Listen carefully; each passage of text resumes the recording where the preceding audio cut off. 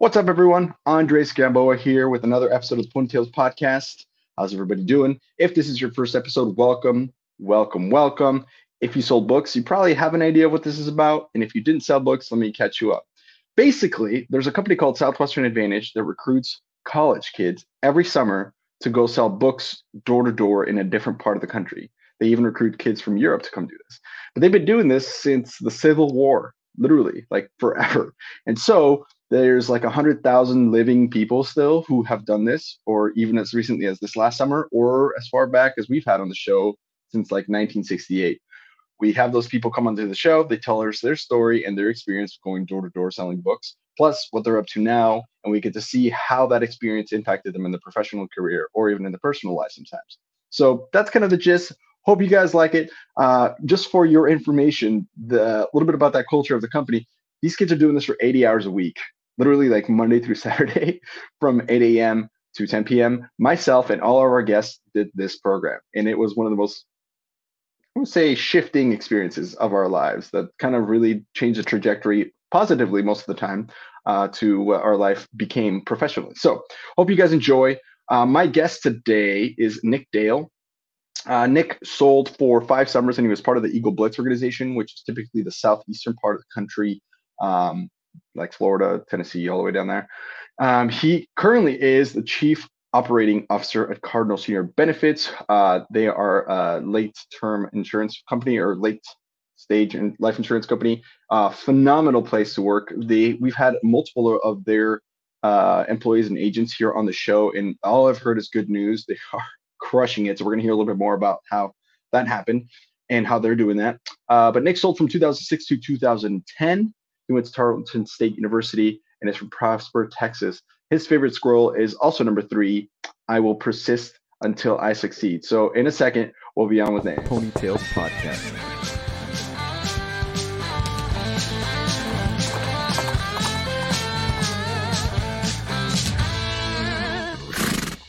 What's up, everybody?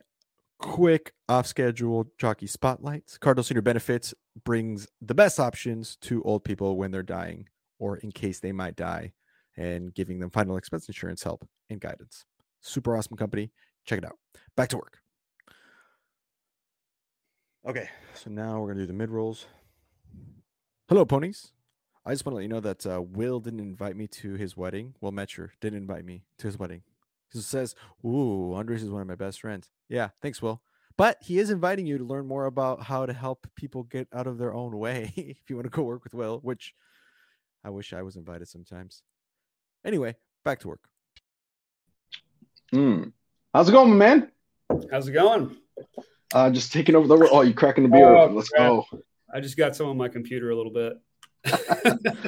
It's all right. We will persist until we succeed. That's right.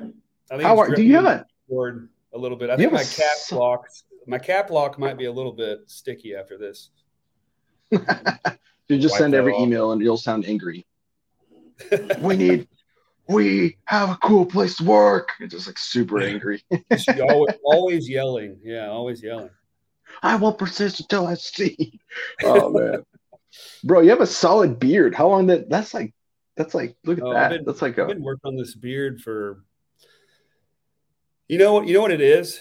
I'm going bald on top. Yeah. So I gotta compensate somewhere. Should we just embrace? Yeah? Should we just embrace it? You've got the front going a little bit, maybe. I've got the back. I do. I got the dome going. Oh no, that's the worst.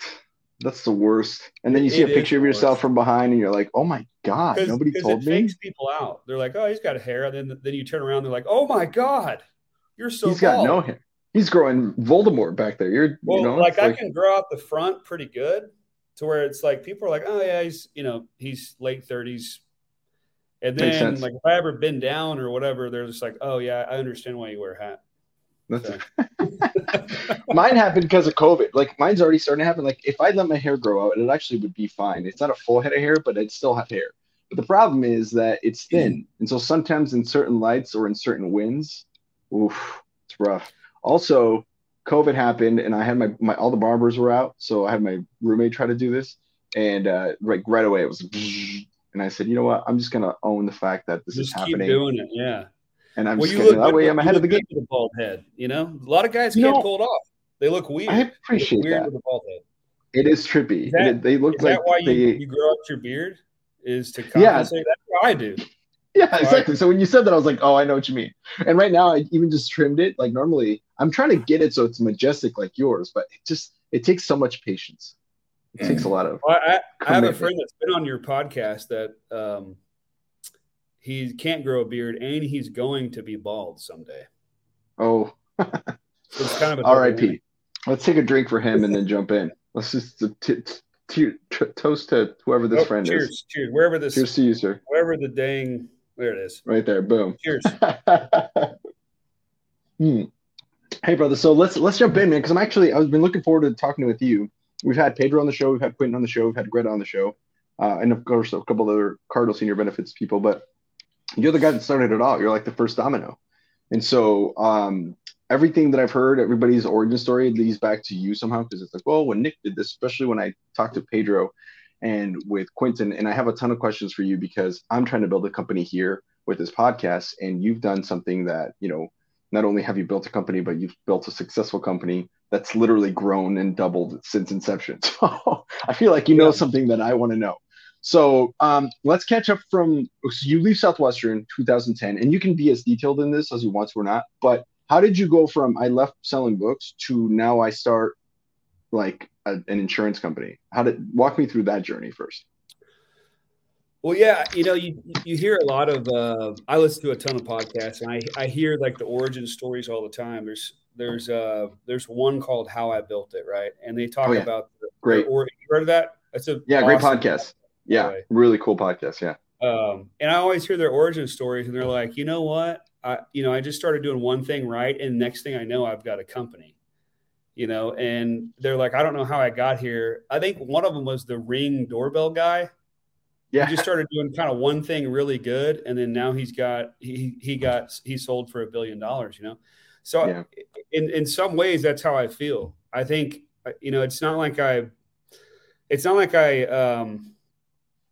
was started out doing what I was doing to build a company with 100 people. You know, it's just, I did one thing really good. And by doing that one thing really good, it just grew and grew and grew.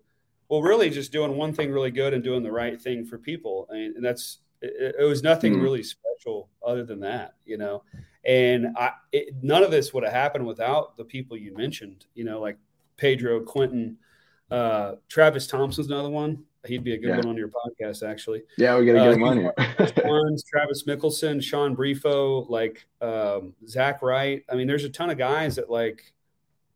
I just happened to be the first one that got good with it, and you know, did the right thing for people.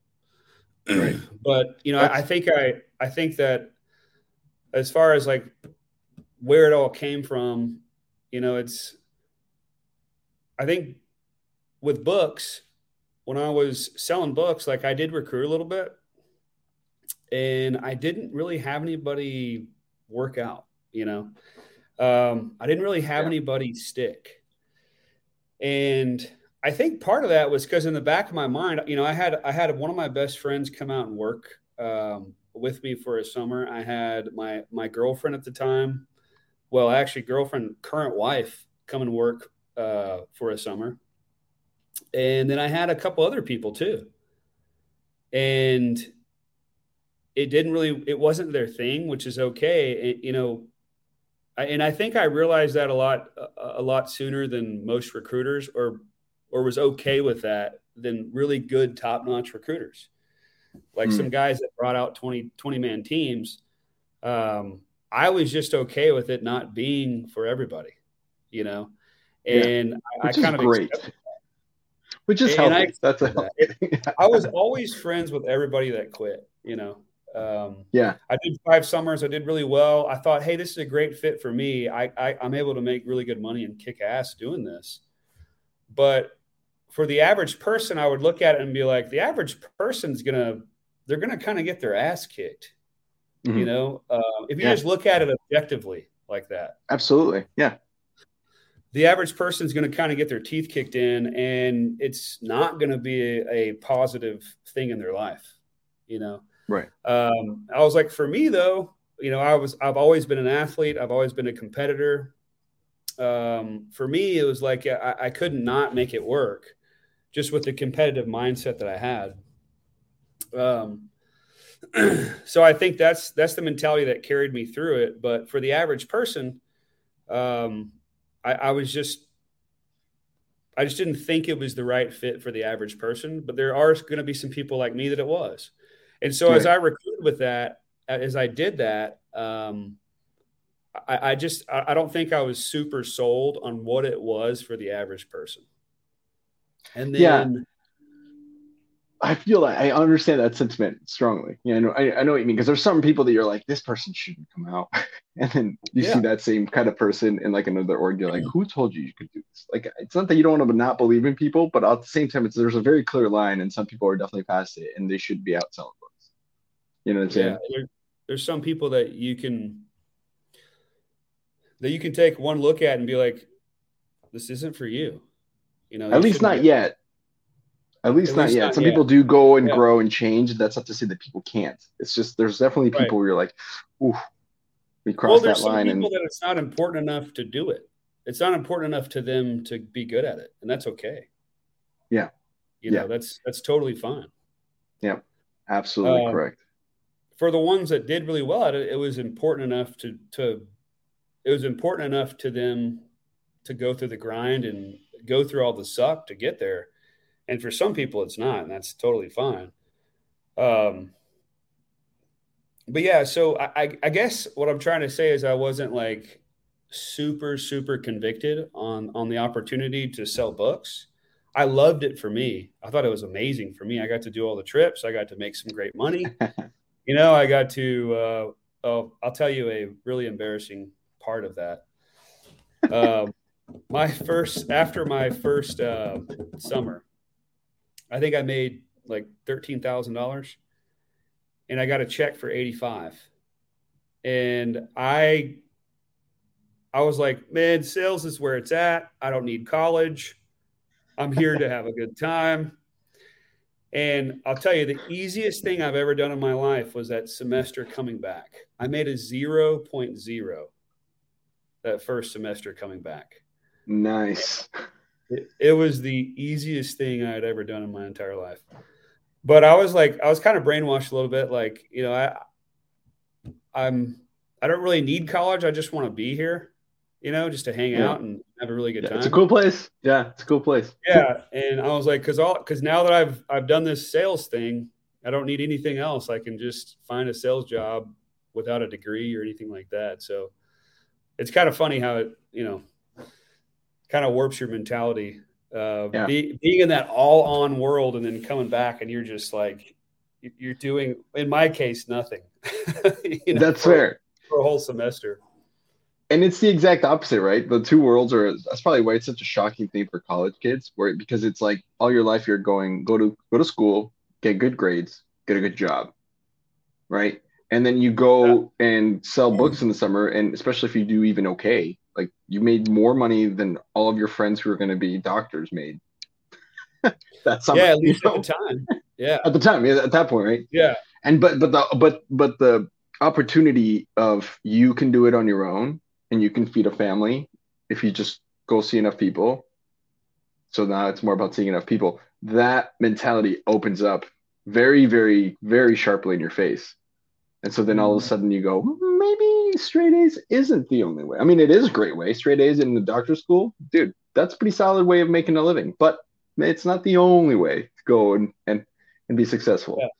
I mean, well, it's nice. If you're not going to be one of those specialized, like you said, like a doctor, if you're not going to be a super specialized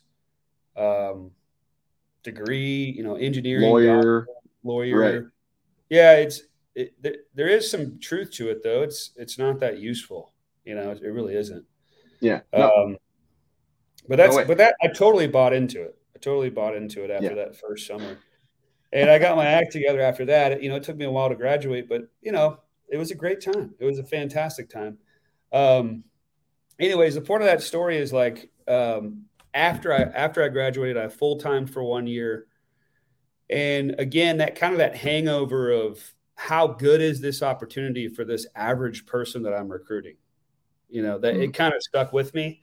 And I didn't have a ton of success recruiting. I mean, I probably, between full-time recruiting and just friends, I probably brought out like 15 people, between all that. Wow. And I had one guy hit Sizzler.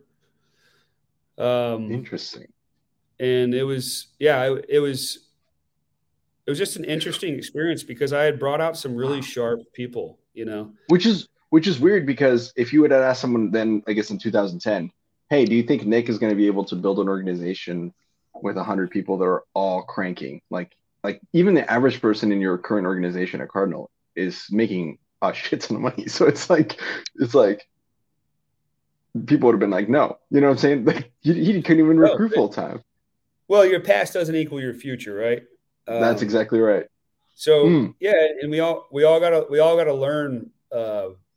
We all got to learn about ourselves from those type of experiences. And I knew that I couldn't keep going on recruiting for that opportunity if I wasn't totally convicted in the opportunity. I love books. I love everything it did for me, the relationships I have, the places I got to go, and the experiences I had. And it has shaped who I am without a doubt.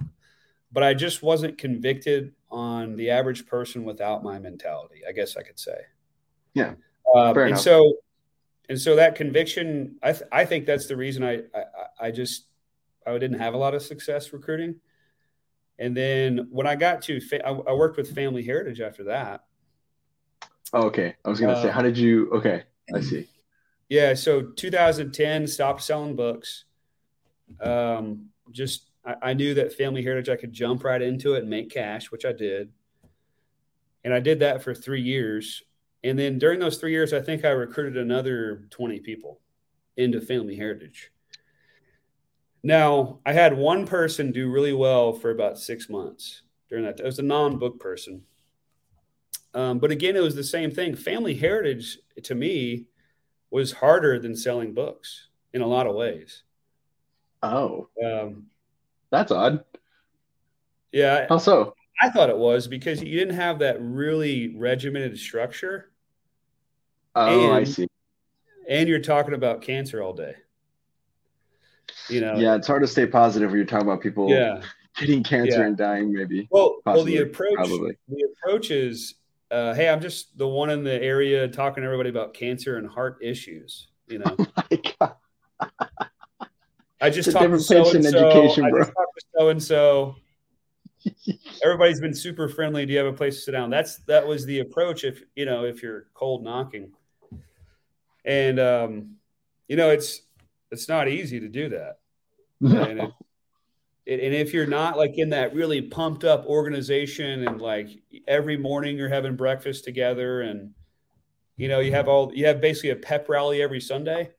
It's like all the hard stuff with books minus the pep rally stuff, minus all the camaraderie and encouragement because you're alone for all but like 12 weeks a year when you're on Trainmores with, Family Heritage. Right. So I did it for 3 years though. I did well. I was in top 10% every year. It's absolutely a grind. So I looked at that and I thought, man, this person that has no experience selling books it's probably not going to work out. Just looking at it objectively from a numbers standpoint, odds are it won't work out for you. And that's how I looked at it. But that may have been the wrong mentality, but I was just really honest about it with myself. And I wasn't super convicted in that opportunity because that's how I felt every day. I felt like this sucks every day, It's hard to get people to get on board with that, Yeah, that's fair. Yeah. Absolutely fair. In your head, you're like, man, I hate knocking on these doors and talking about cancer. I mean, it's hard to recruit like that, Right. And people can see it. Maybe when you're trying to recruit them, they can see it kind of through you. They can feel it. And so, yeah, that makes sense that it wouldn't work out as well to recruit. I mean, how could they not, right? I mean, right. They have to see it eventually. So, both of those opportunities, Southwestern and Family Heritage, from a sales perspective, I did pretty well in both of those opportunities. I just didn't do well with recruiting because like I said, my conviction was it was absent for the average person. I even had a really high caliber former book person come into Family Heritage that I recruited. Didn't work out for them, so it's like if that doesn't work out, it's like, that's crazy. It's hard to build an organization like that with that mentality too. And that's, that's not the case for everyone per se. I mean, some people go in there and they crush it and that's good for them. But, in your experience, that just was what you were witnessing, is like, hey, this is harder if you don't have the conviction for it. And it wasn't there. I mean, you're right. Talking to people about cancer all day can wear on you for sure. And that was just me, like, talking honestly to myself after I really understood that, but then, after that, I got into medical sales, which I did pretty well at. I was actually working for two companies at the same time. I was kind of, I guess, double dipping, but not really. But I was an employee salesperson. I was a territory manager for this new startup for a company that is, I'm pretty sure they're out of business now. And then I also worked for this other company on a 1099 basis. I was able to kind of double dip. So to take that back, the other company that I worked for on a 1099 basis,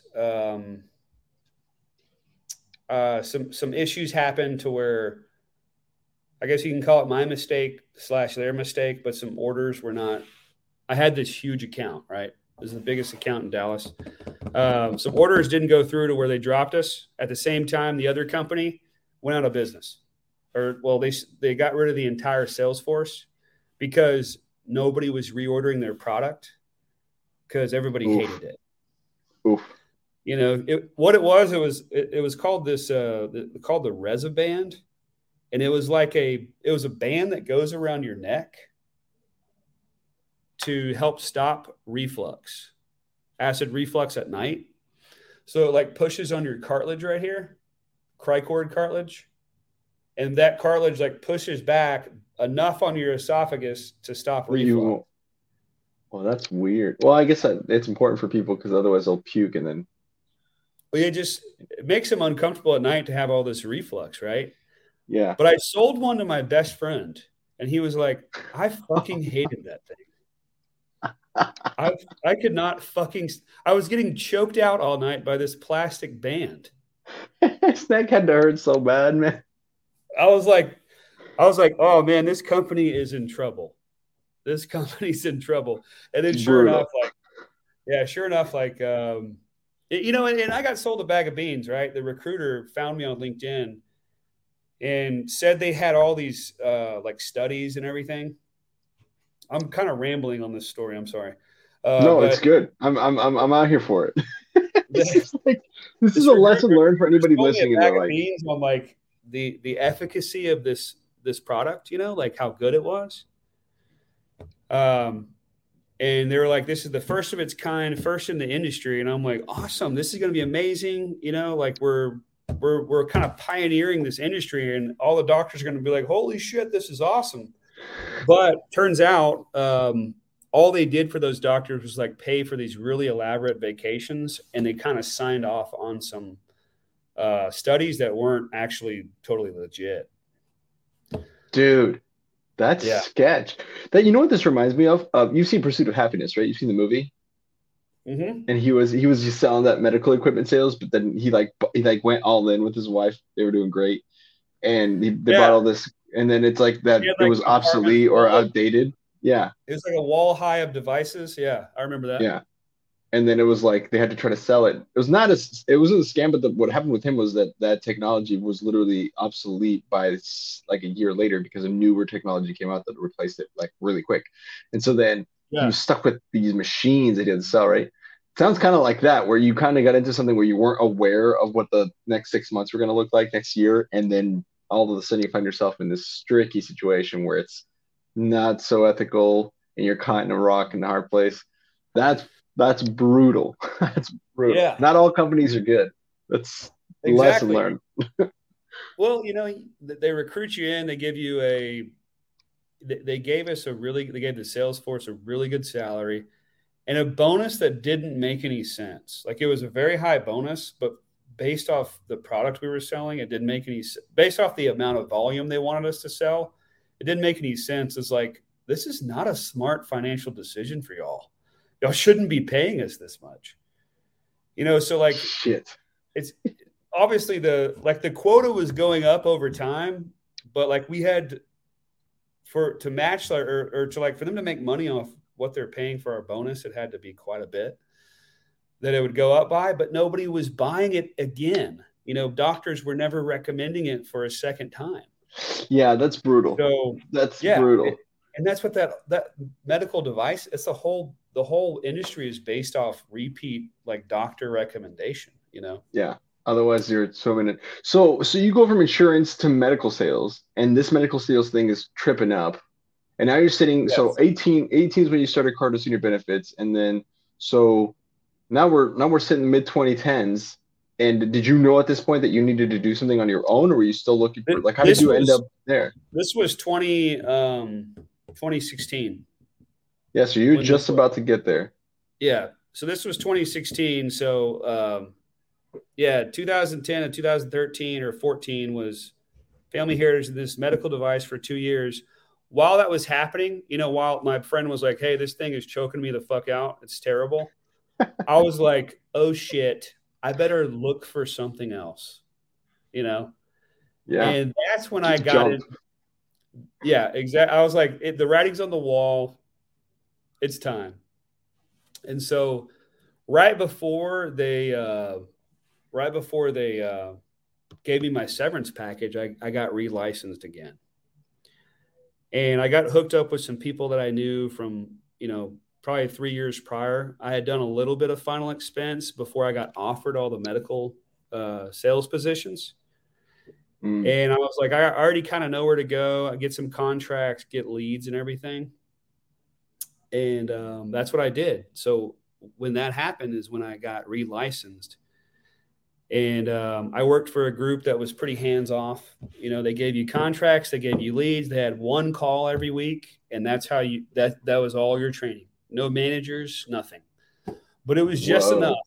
It was just enough for me to slowly learn how to do it at a high level.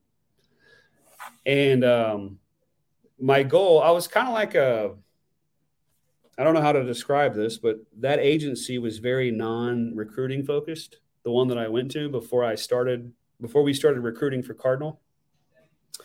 It was very much like they discouraged recruiting. It was kind of like a shotgun quarterback in like an all running offense. That was kind of the fit. That's how I fit into their agency. I see what you're saying. I knew I didn't want to just be alone on an island and just sell insurance forever. I knew I wanted to eventually recruit people, mainly so I could share this awesome experience I'm having with other people. So I picked up the final expense, the whole setup, leads, contracts, multiple carriers. I picked it up and it was a breath of fresh air compared to anything else I'd ever done. And I loved it. I absolutely loved it. I didn't have to cold call. All the shitty parts about what I had done, I didn't have to do here. I didn't have to. It was a good product. It was a great product. It's been around for a few hundred years. I didn't have to do any cold calling. I didn't have to even carry product around. I could set up appointments. It's not like any cold calling at all. I set up appointments. Your market was growing year by year because more and more people are turning 70 or whatever that they can't get other insurance? I mean, also it was layers of things that I loved about it. And it was super high commissions, and I picked it up super fast. I mean, I turned my financial situation around almost immediately. That's crazy. And it was awesome. I mean, it was amazing. And I was like, this has a totally different feel than selling books or, family heritage to me. And so when I set out to recruit with this, I was totally convicted. I mean, there was no doubt in my mind that this is what I'm doing and this is what other people should do. So it was a totally different feel when I started recruiting for this. And so that's why it worked. That's why it worked. Yeah, exactly. That is a huge lesson. Oh my gosh. People might not be who are listening might not realize the value of what you just said.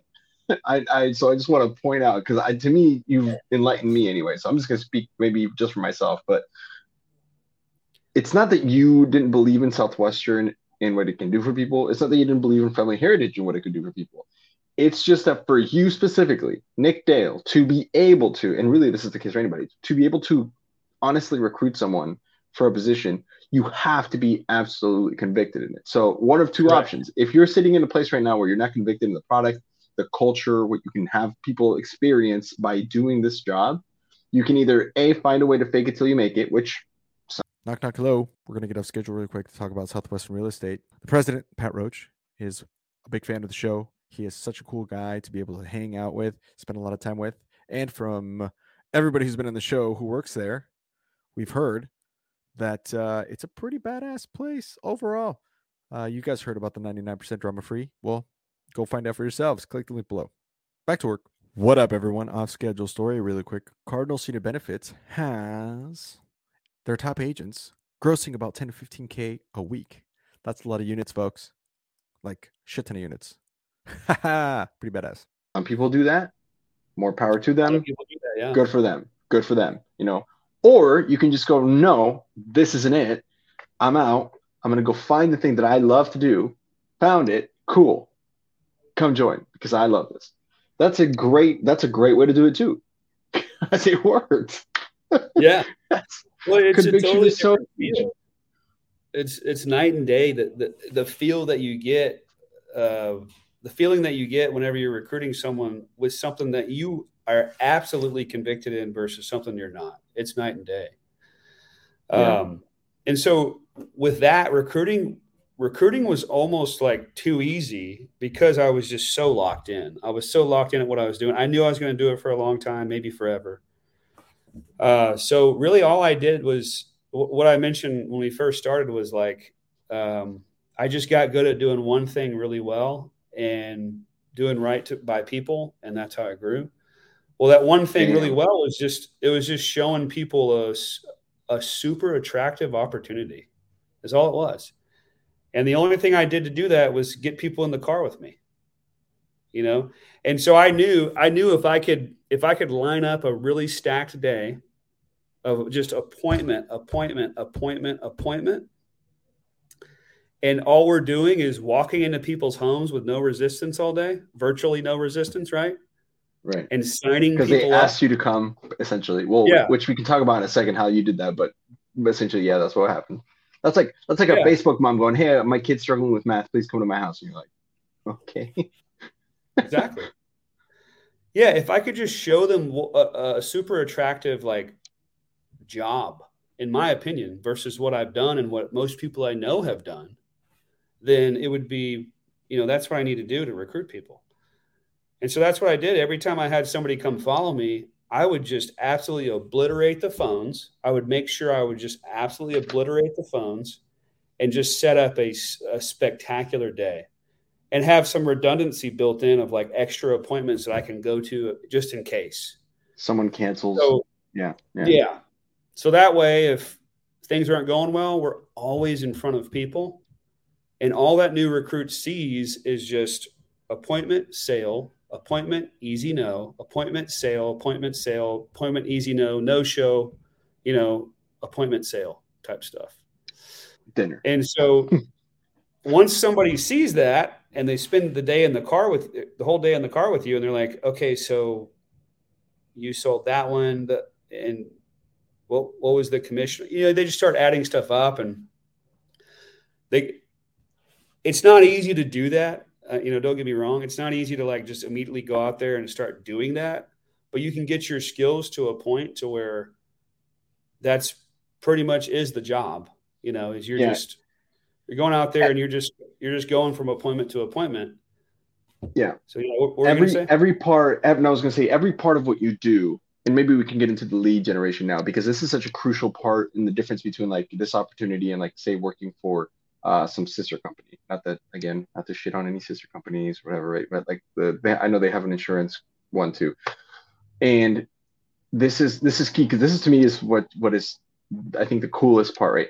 Is the things that you guys do. All of those things are technically easy to teach, right? So the lingo about life insurance, getting licensed, it's all technical. Like anybody can do that. There's no barrier to entry from the standpoint of like, like in the same way when you were recruiting a college kid, and some of them were sharper than others, and so they were going to need more than just technical training. They were going to need like emotional training. They're going to, right? So pretty much to do the actual job is very, very technical. So then the real question then becomes, okay, how do we get leads? Any job that's like that easily with technicalities, it becomes more like, okay, so I know how to do the sit down. I know the information about the product enough that I can do a sit down. The question is, how do I get more sit downs? And you guys answer that problem by purchasing the leads, by finding these leads and having them be warm. So I wanted to pick your brain on how you decided to do that and how that process kind of works, because people in Southwestern might not understand. They're like, wait, warm leads? Like, what does that mean? Yeah. You know what I'm saying? How did you come to that conclusion and execute that? A lot of people in Southwestern are almost too proud to think they need those. Yes. I know for a while I was. I think a long time ago, I think I'd spoken to somebody about, I pay this much for leads. I'm like, leads? Like, I don't need that. I'm a book guy. Why would I need that? And I did have that mentality for quite some time, but then you go on to like year 9 without leads in sales, and you're like, this sucks. Yeah. This is awful. Because you can generate your own stuff for a whole career, but you may have several other problems. You may have a lot more stress wrinkles. You may have a drinking problem. I mean, who knows? Yeah, or just less time with your family. You have less time with your family. Maybe your kids hate you. I don't know. Yeah. But there's all sorts of other problems that come off of a sales career that all it is cold calling. Yeah. Also, it can cause you to, and this is a fact, it can cause you to lose brain cells. If all you do is all the stress, all that pressure to continuously need to figure out a way to perform and get people to sit down with you. Yeah, it probably doesn't lose brain cells, but it feels like it does cause brain damage, at least after a certain amount of years. But yeah. So you asked, I'm sorry, your question was, how did you go from like, how did you come to the conclusion that's like, you know what, it would make sense for us to buy leads? It's very clear as day now, because you guys do, and you guys definitely invest in them, right? So, and they're not cheap sometimes. So it's like, that's a heavy decision to make from someone who's going to everything you've known as cold calling up till this point in sales, right? And at this point, you're 2018, right? So you've been in sales for 12 years. For 12 years of your life, you're like, I've been cold calling. That's a tough mental change to be able to go, all right, I'm going to spend money to try to get these leads as an investment. You don't even know if they were going to work, right? So how did you come to that conclusion? Well, I had really researched the independent life insurance industry for a long time. So like whenever I was at Family Heritage back in 2013, towards the end of my Family Heritage career, I was kind of looking for the next step. After I got like 60% vested, they vest you after 3 years, 60%. I was looking for the next step, and And so I was just all over these forums, these online forums that talked about like insurance and independent agents. And I would just read I read every day for months and just really learned like, what is the independent world like? And it was probably 6 to 8 months before I said, you know what, I'm going to get a contract and I'm going to buy some leads. And so it did take that long. So it's kind of confusing timeline, like 2013, 2014, that happened. And then I got offered those medical sales jobs. Oh, and you went there. I wanted to move back I was in San Antonio at the time. I wanted to move back to Dallas, and that's where those medical sales jobs were. So it was just kind of a weird spot. But then when the medical sales jobs went out of, they got rid of the sales force, I kind of knew where to pick it back up because I had already done all that research, back that makes then. sense. So the seed had been planted for a while. And so now when you were going to do it on your own and build your company, you were like, this is how we're going to do it. Yeah, well, well, when I first started on my own, it was, again, just on my own in 2016, just to learn how to sell. Right. Yeah, when I first started there, I kind of knew where I wanted to buy leads and who I wanted to get contracts with. And I just from all the research I had done, I read about it enough to where I was like, oh, this is real. People don't rip you off with their leads. Some do. Yeah. Some definitely do. Yeah. Yeah. But if you have a credible source, it's legit, And by that time, I was like, I don't really want to do any cold calling anymore at all. I don't even want to chase down a referral. That's how I felt about it, Yeah. Yep. You just get burnt. You just get burned out. And this is a great solution.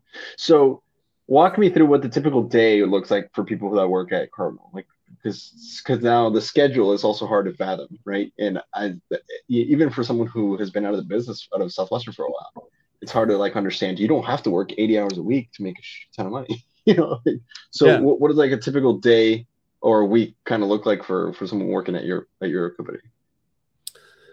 I would say you're talking about just for like a typical agent that's been there for a year type thing? Sure. Yeah. Someone who's got license to kind of get the lingo down. They understand, what it means to sell insurance, but they're actually the product. What they're doing. Yeah. Well, it's depends on the salesperson, but I would say on average, it's about 30 hours a week, 30 to 35 hours a week. Some agents are much more efficient. So that's more like 21 to 25 hours a week and they produce at a really high level, but, it's typically like 2 to 2.5, 3 days in the field. And then 2 days on the phone, the phone sessions. And that's one thing that helped, like when I recruited Pedro, that's one thing that helped recruit him. And that just goes to show like how much the actual opportunity and your conviction is in it too.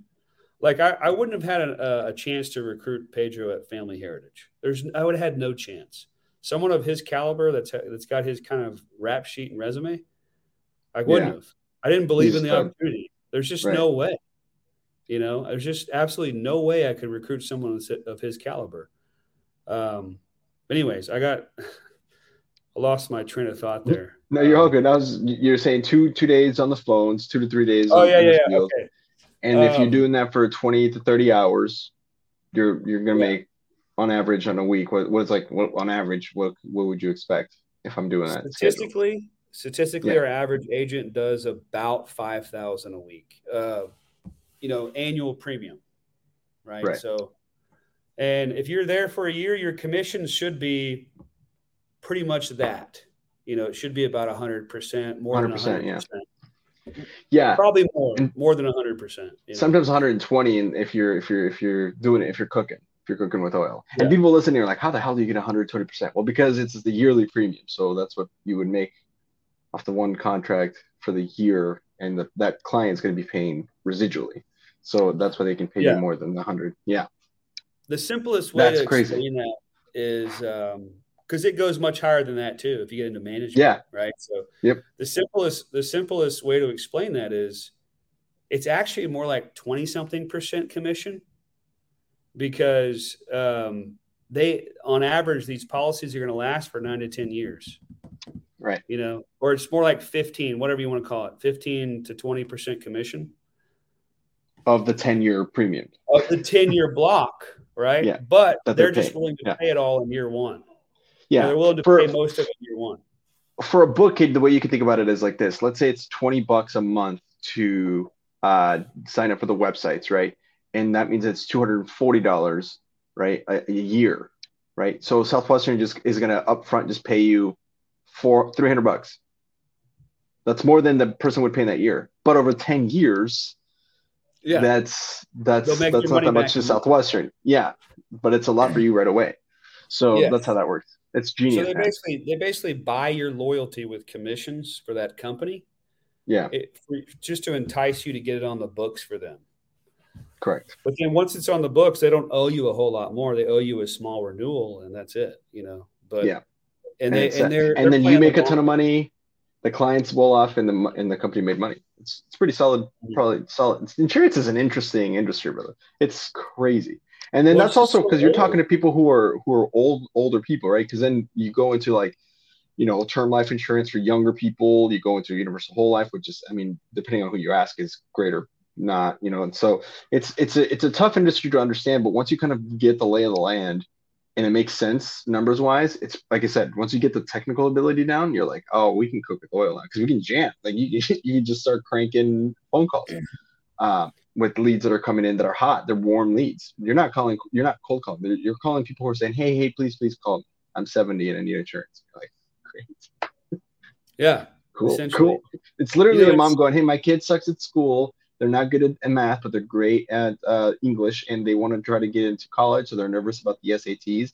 Oh, and I have a 3-year-old who needs to learn to read and their colors and their animals. And you're like, great. They're like, do you have anything for those specific issues? You're like, yes, I do.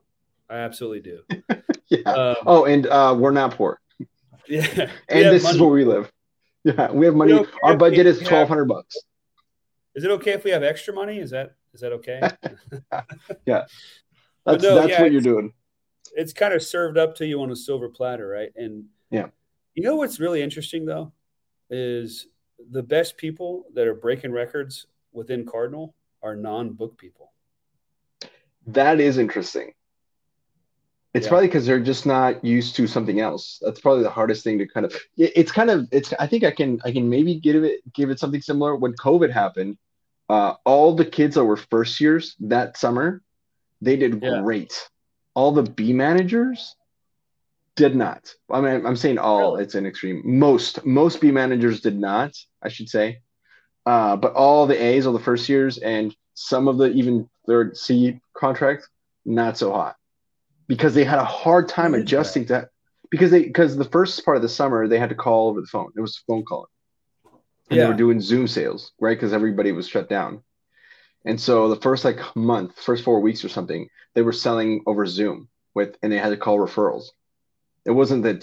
So if last summer, you were like, it was 2019, we went door to door. I made, $30,000 going straight cold calling door to door. And now this year, it's like you're going to do Zoom sales. It's the opposite of what you were trained. So again, you have to learn that new way. Versus like the first years, they don't know anything other than what this is going to happen. We're going to call over Zoom, and they're like, all right, and they're coachable, right? So it just was. I think it's just easier for new people to just adapt to whatever the new deal is versus like a book kid who might struggle at first, right? To just be like, well, this is different. Okay, and it's that learning curve. I think is in my theory. As a book person, you probably just want to get out there and get face to face. But did they have a really good summer that summer? Some of them did, because then the next 2 months of the summer they went out and sold door to door, so it wasn't a big deal. But it was just that first 4 weeks they ate shit a little bit.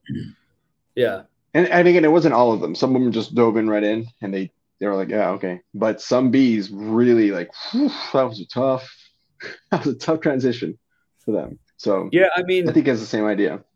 We keep track of the top, 50 weeks. Well, I mean, I guess I can look at any week, but if you look at our top 30 weeks of all time at Cardinal, it's almost, probably 60% is non-book people. That's super interesting. I might be exaggerating it, maybe like 50, but that's still a chunk. I mean, you'd expect it to be 10. There's a handful of guys that didn't sell books that just consistently destroy it. And they're consistent with their destroying of it, Like it's just like what's the top? What are the average top 5 people making a Cardinal? For like maybe someone's listening and like, shit, I can go do that. Well, if you're top dog, what can you expect? In a month? Oh, well, the top guys are usually issuing like 60,000 plus. Damn, a month? Yeah, that's issued. That's wild. They're usually issuing like 60,000 plus. Right, but if their commission's even like 90% or whatever, yeah, I mean that's not a bad month. The thing that you got to factor in though is obviously there is cancellations, and then there's products. There's also some products we sell that aren't that high. Sure. Sure, but I mean you're not. I mean if you're a top dog and you're not making 10 grand a month, you're doing it like something's wrong. You know what I'm saying? Like you're doing yeah. Like if you expect to be even in the top 10 at Cardinal, you're gonna be you'll feed your family very okay. Is a point. That's we had crazy. A non-book guy. His name is Lucas Holland. And he had a $41,000 week. Jeez. In premium. So that's wild. Yeah. That's wild. Oh, damn. And he's like 26, 27. Just crazy. Just stacking cash, man. I wish I was that wise when I was that age, dude. That's I was definitely not that wise. That's so crazy, man. Well, shit, man. Congratulations on doing this and building that. I know we're limited on some time, so I wanted to ask you a little bit about your self-hosting experience and then maybe some ponytails. Yeah. But I always like to ask on the show. We always like to ask, how the hell did you get recruited? And kind of like specifically your first summer, because that's always like the one that we all relate to. We all had a crazy first summer. So can you let us know a little bit about how you got recruited and how like sales school, your first customers, right? How did that little bit of your life go? Yeah. So 2006, I think I was kind of an older recruit. I was already 21 whenever I was recruited. I kind of fumbled around in college for a few years, just kind of, I guess I was big time athlete in high school, Right. I had a school record for like the discus. I was like, went to regionals every year for golf. I was a all regional football player and like a district MVP. So, I mean, I was just always into sports. Right. And so after school, and you go to college and like, there's just that outlet is not there, and that's what initially attracted me to sell books is kind of having that competitive outlet. Yeah. And, so Travis Thompson, he sent me over to a one-on-one info session with Wade Floyd. And I thought that Wade was smooth as shit. At the time, I didn't know it was a canned sales pitch. Oh, he was good. The info session is 100% canned. I did some, it's like, exactly what you're going to say. Yeah. But it's super smooth.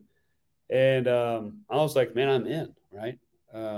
Let's do this. I was in the same fraternity as Travis Thompson, AGR, the agriculture fraternity for right. Let's see. Yep. Tarleton State. Yep. But yeah, so I went to that. This was probably in the beginning of the fall semester. So really early on. And then I went and saw Travis a few times. I talked to some other people, my parents, you know how this goes, friends. Yeah. It's a scam. Yeah. And then another guy I knew was like, oh, I know so-and-so who did that. She was knocking on doors and it sucked, blah, blah, blah. and she didn't make that much. And I'm like, yeah, oh, man. My friend's cousin's neighbor did this. It was awful. Yeah. Oh. Yeah. Yeah. And so I kind of heard a bunch of stuff, and I just kind of, the interest somewhat withered away, and so I kind of went cold for, I don't know. Let's go. Yeah. I went cold. I told Travis, like, I'm not doing that, man. And I was probably cold for 6 months to whatever, however long, from the beginning of the fall to right before the summer. I was cold for that time. A chunk. 7 months almost, yeah. But Travis didn't really ask me about it. I knew he was going to leave for the summer. And then I was working at this tire shop. I was a grease monkey, man. I just was in there just putting on tires every single day. Just in the shop. I came home with grease on me every single day, busting my ass. What up, ponies? Off-schedule story really quick. I wanted to shout out Quentin Roberts' episode number 140. In it, he talks about how he built such a fantastic culture at the company, Cardinal Senior Benefits. If you want more information on that, click the link below or go check out that episode. Back to work. Knock, knock. Last off-schedule story. Guys, I want to tell you about my good friend, Alex Black. I used to work over at Enlight Energy, and it was a pleasure working with him and that entire company. Definitely would recommend you guys check out what that opportunity is. It was a great way to make money, and it was one of the most rewarding experiences I had to help people take ownership of their power. It's pretty cool. So on that note, let's finish up this episode. Bye. And like every 2 weeks, I'd get like $140. It was awful. Wow. Little did you know. Yeah. And so I was doing that, and it was like getting close to the summer. And I remember I was just thinking, what the fuck am I doing with my life? Like, there's thousands of people going to college. I am just one of them. Yep. That's what I remember thinking. There's thousands of people going to college, and I am just one of them. And chances are I'm not going to make the best grades to stand out. And this tire job's not going to help me get a job. So I'm like, what the fuck am I doing with my life? Let's go. And then I just remember Travis, I saw him at the AGR house the day before we left, when we were it was kind of like a last minute, let's drink together, like big bash at the house, and like the end of the school year type semester type bash. It was a pretty large party. And we were just drinking. And I said, dude, and I was probably like, I was a lot of drinks in at this point. And I said, hey, when are you leaving tomorrow? And he's like, oh, I got to get up at like 5:30. I got to get to my mom's house and pack a bunch of shit up. He didn't say it that clearly. It was slurred when he said it. Yeah. And I got to meet at the Safeway so we can drive out of here or whatever. So I'm going to get up at 5:30 and, hopefully I get up and blah, blah, blah. Right. And I was like, hey, I'll come with you. And he was like, okay, all right, fine.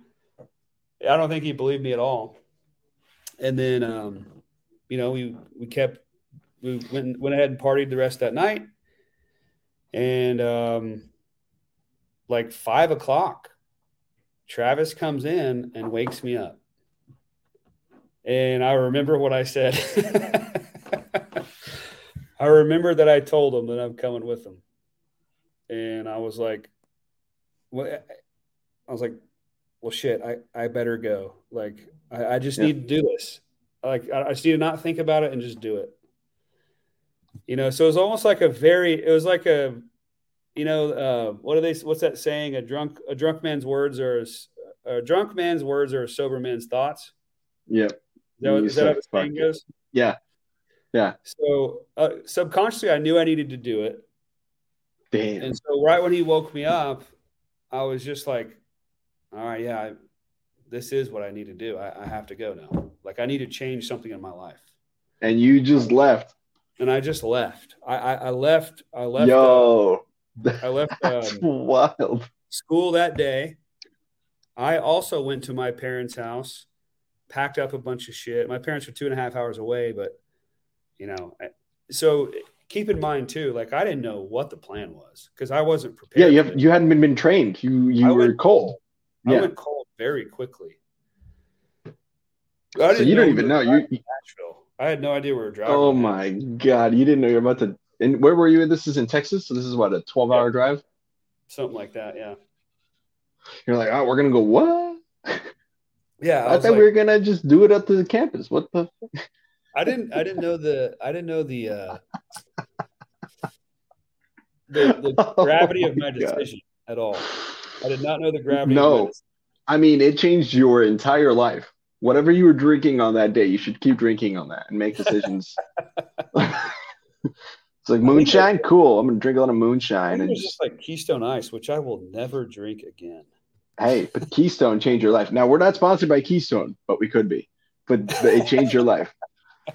Wow, that's amazing. Yeah, man. So I got. You get to Nashville. I went to Nashville. I mean, I was still kind of like, oh, we're gonna like sell some stuff and hang out and like, it's gonna be fun. It's gonna be a good time. It's gonna be like kind of leisurely in my mind. That's what I thought. And then I got there and I was like, man, this is not what I thought at all. There's just like people running around, crazy fucking loon bags looking in a mirror, practicing things. People taking cold showers. Yeah, like what the hell did I sign up for? Circle rituals. Yeah, and then I can't remember what it was that like I just remember I think somebody had like an old pace setter or something or a Superstar book, and I was like, that's what kind of turned me around. Was interesting. When I saw that. Because I saw like, oh, this is like a sport, this is a competition. This is just a large competition, and this is serious. You need to take this seriously. Yeah. And so that's what kind of turned me around. Was like, I am gonna get up on time. I am gonna take the cold showers. I'm gonna practice in the mirror like a crazy fucking loon bag, like everybody else does. Or outside. I am a loon bag. Let's go. Just an absolute nutbag. Oh my God, dude! The memories. I was very much a like jock, I guess, type sales, not a jock type sports guy, like because that's what I grew up as, and I played lots of sports. And so I was definitely not a salesperson. Like I was awful. I was fucking awful. I was terrible at sales. I would say I was awful until halfway through Family Heritage. I wasn't good. I got better, but I didn't feel like I was good at it until I was halfway through it. And then really when I got into Final Expense, because I was totally convicted, I felt I was actually really good at it. There it is, and it clicked. Damn. I just busted my ass because it was a competition to me. That was my superpower. I was terrible at sales, but I was good at busting my ass. And that's 80% of it. That's 80% of it. Where did you go that first summer? Or I guess where did you go your 5 summers? What was your first, like where did you sell? Ohio, Georgia, nice. Tennessee, not too far from the company, so that was not fun. And that was in 2009. Yeah. Right after the recession. And nobody wanted to buy anything. It was my only summer. It was my only summer other than my first under 5,000, I think. So yeah, wow. It was a dip. It got to me. I know there's a lot of people that probably did really well in those areas, but I just didn't. And you're talking about units. So for people, 5,000 units. So in today's profit, it would have been like 40 grand of profit for the summer. It's not bad. Yeah, I don't think I ever made that much because I had a lot of expenses, but yeah. What was your favorite surf to sell in? Mississippi. Oh, yeah. They need education down there. I love Mississippi. Everybody needs books. Mississippi was like, I think it was a culmination of things that came together. Like I got pretty good at books, relatively speaking, compared to where I started. And it was just a fantastic, super friendly turf. So it kind of culminated in that. That was my best summer. Yeah.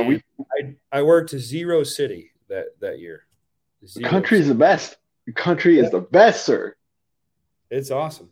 Country's the best. Everybody's nice. They're all happy. Some people are just like, come in. And you're like, oh, okay. I didn't even knock. I saw you come out the driveway and knock. Come on in. All right. Yeah. Man, it was just a fun summer, dude. We were in Meridian, Mississippi. And my roommate at the time was a walker. And he could sing like really good. Like he could have been on like American Idol. Oh, he's talented. Every morning on the way to our turf, on the way back home, he would be singing, like mainly Rascal Flatts, but it was just my wish for you. Is that Rascal Flatts? Is that 09 Rascal Flatts? I think I had it. Like really negative stuff. Because he didn't have a great experience. He hit Sizzler, and he did it because one guy bought the bag, or like 10 bags. I think it was like 10 bags, because he was like ahead of a school or something. Hey, that's all it takes. You just need one of them ponies. Yeah. Oh man. Hey, so we're coming up here on some time because I know you got a schedule to keep up with. So this means 2 things. One, we have to have you back to hear more book stories and pick your brains some more about how to build a solid company. And two, I need to jump into some ponytails. So you got to give me at least 1 or 2. Speaking of ponies, right? It can be like an actual pony, or like it could be your favorite story from your time selling books, or maybe it was something that really cool that happened at Family Heritage, or that something really cool that happened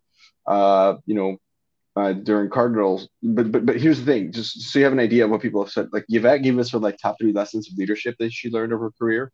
Lee McCroskey told us the time he shit his pants in front of a post office. Everything in between. So It's really your. But here are the ponytails, or however many you want to give us, depending on how much time you got. But it's Nick Dale's ponytails. Oh, look at that. Oh, that's nice. I will give you one juicy one from when I was at Family Heritage. Yeah.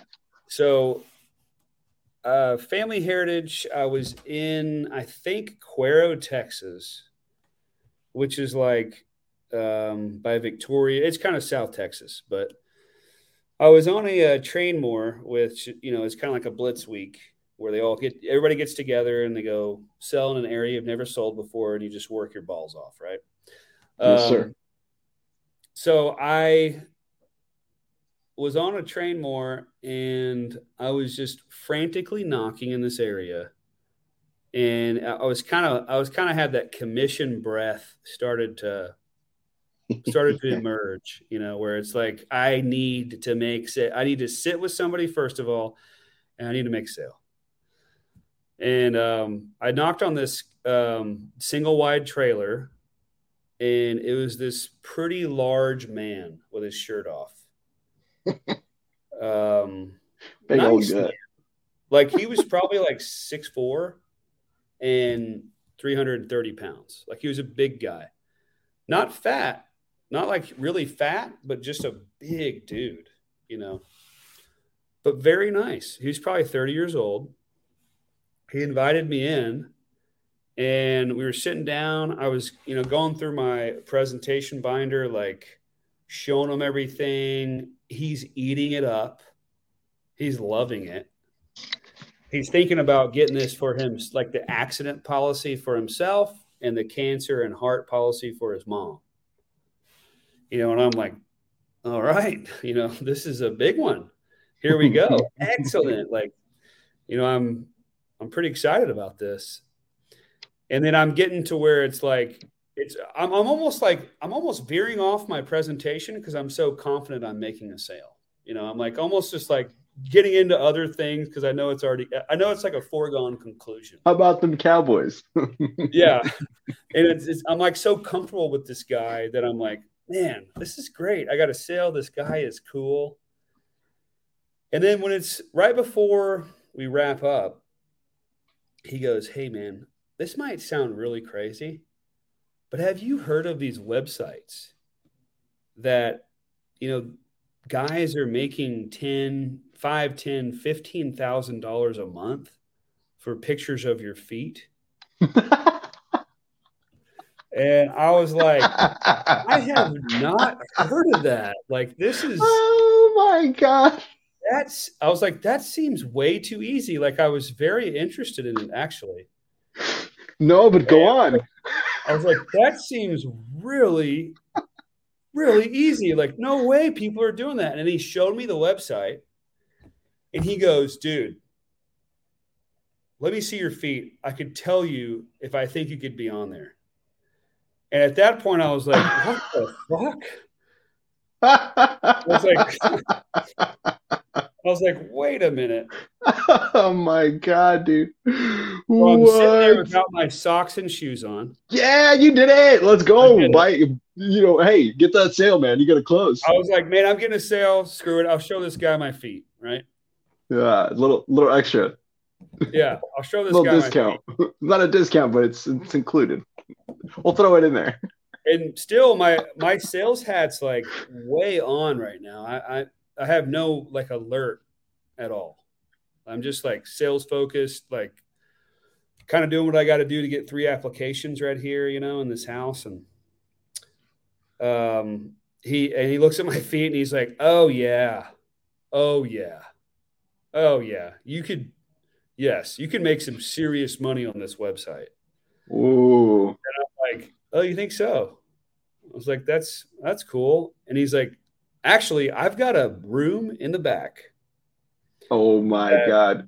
I've actually got a camera set up already.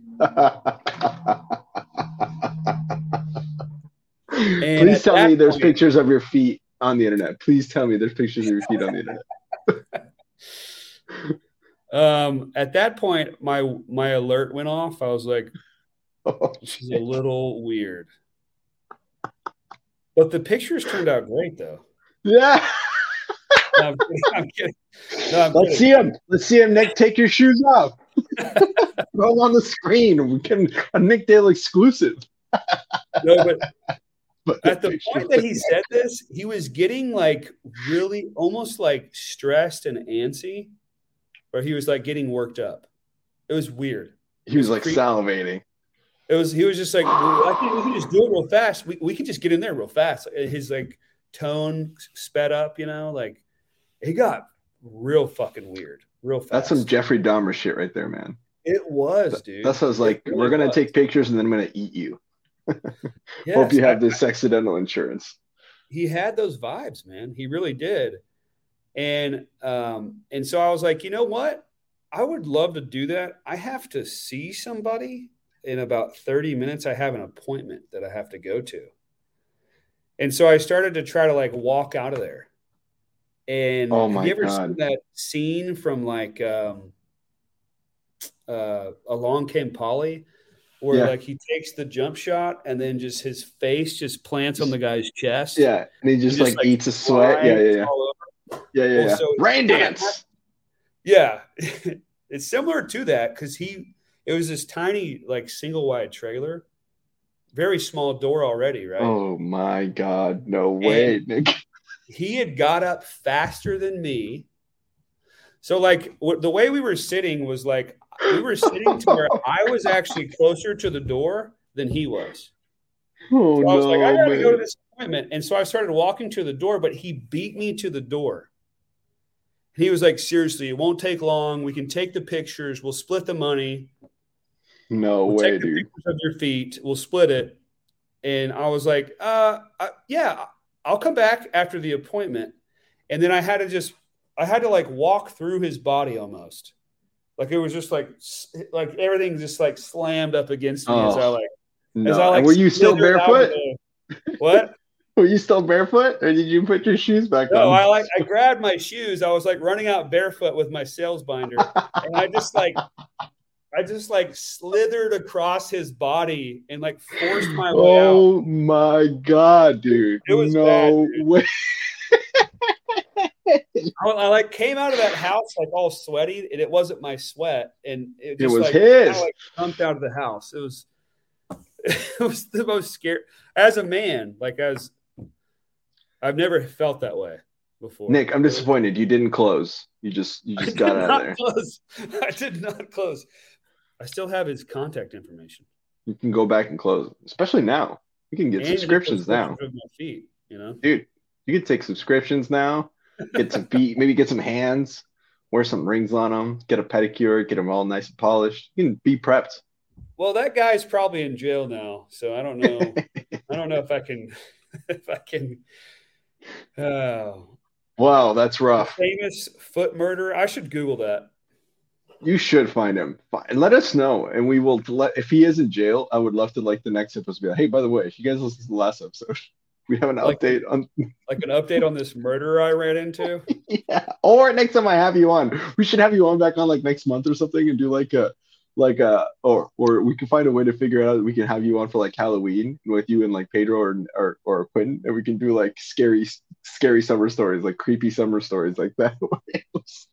Man, I really should look this guy up. Dude, find him. For the love of God, find him. We need to know. We need to know what happened to the foot. There's a 70% chance he's in prison right now. The foot finder. The what is it? What should we call him? The foot finangler. The foot pedophile. The foot fetish. The foot. There's a name for it. Fetish. The foot fetish strangler. The foot fetish strangler. Foot fetishism. There's like an actual name for it. It would make olfactophilia. The olfactophilia strangler. That's sexy. We've seen it all now on the Ponytails podcast. We might as well just stop doing episodes. This is it. Oh, my man. Well, hey, brother, thank you so much for being on the show. I really appreciate it. Absolutely. This has been a blast, man. It's been good to pick your brain on stuff. The lessons I've learned here are been about conviction and the power of conviction and how it can change your life. So that just gets me more convicted in what we're doing here. So hopefully you had a blast. Hopefully it was good for you as well. But on my end, thank you so much. Thanks, man. I appreciate you having me on, and I truly respect everything you're doing, kind of pioneering the podcast stuff in the Southwestern world, man. So thank you for doing that. I appreciate it. Yes, sir. Guys, we're going to get out of here. My name is Andres Gamboa. Thank you so much for listening in. We'll catch you guys on the next one. Peace out, everybody. Bye.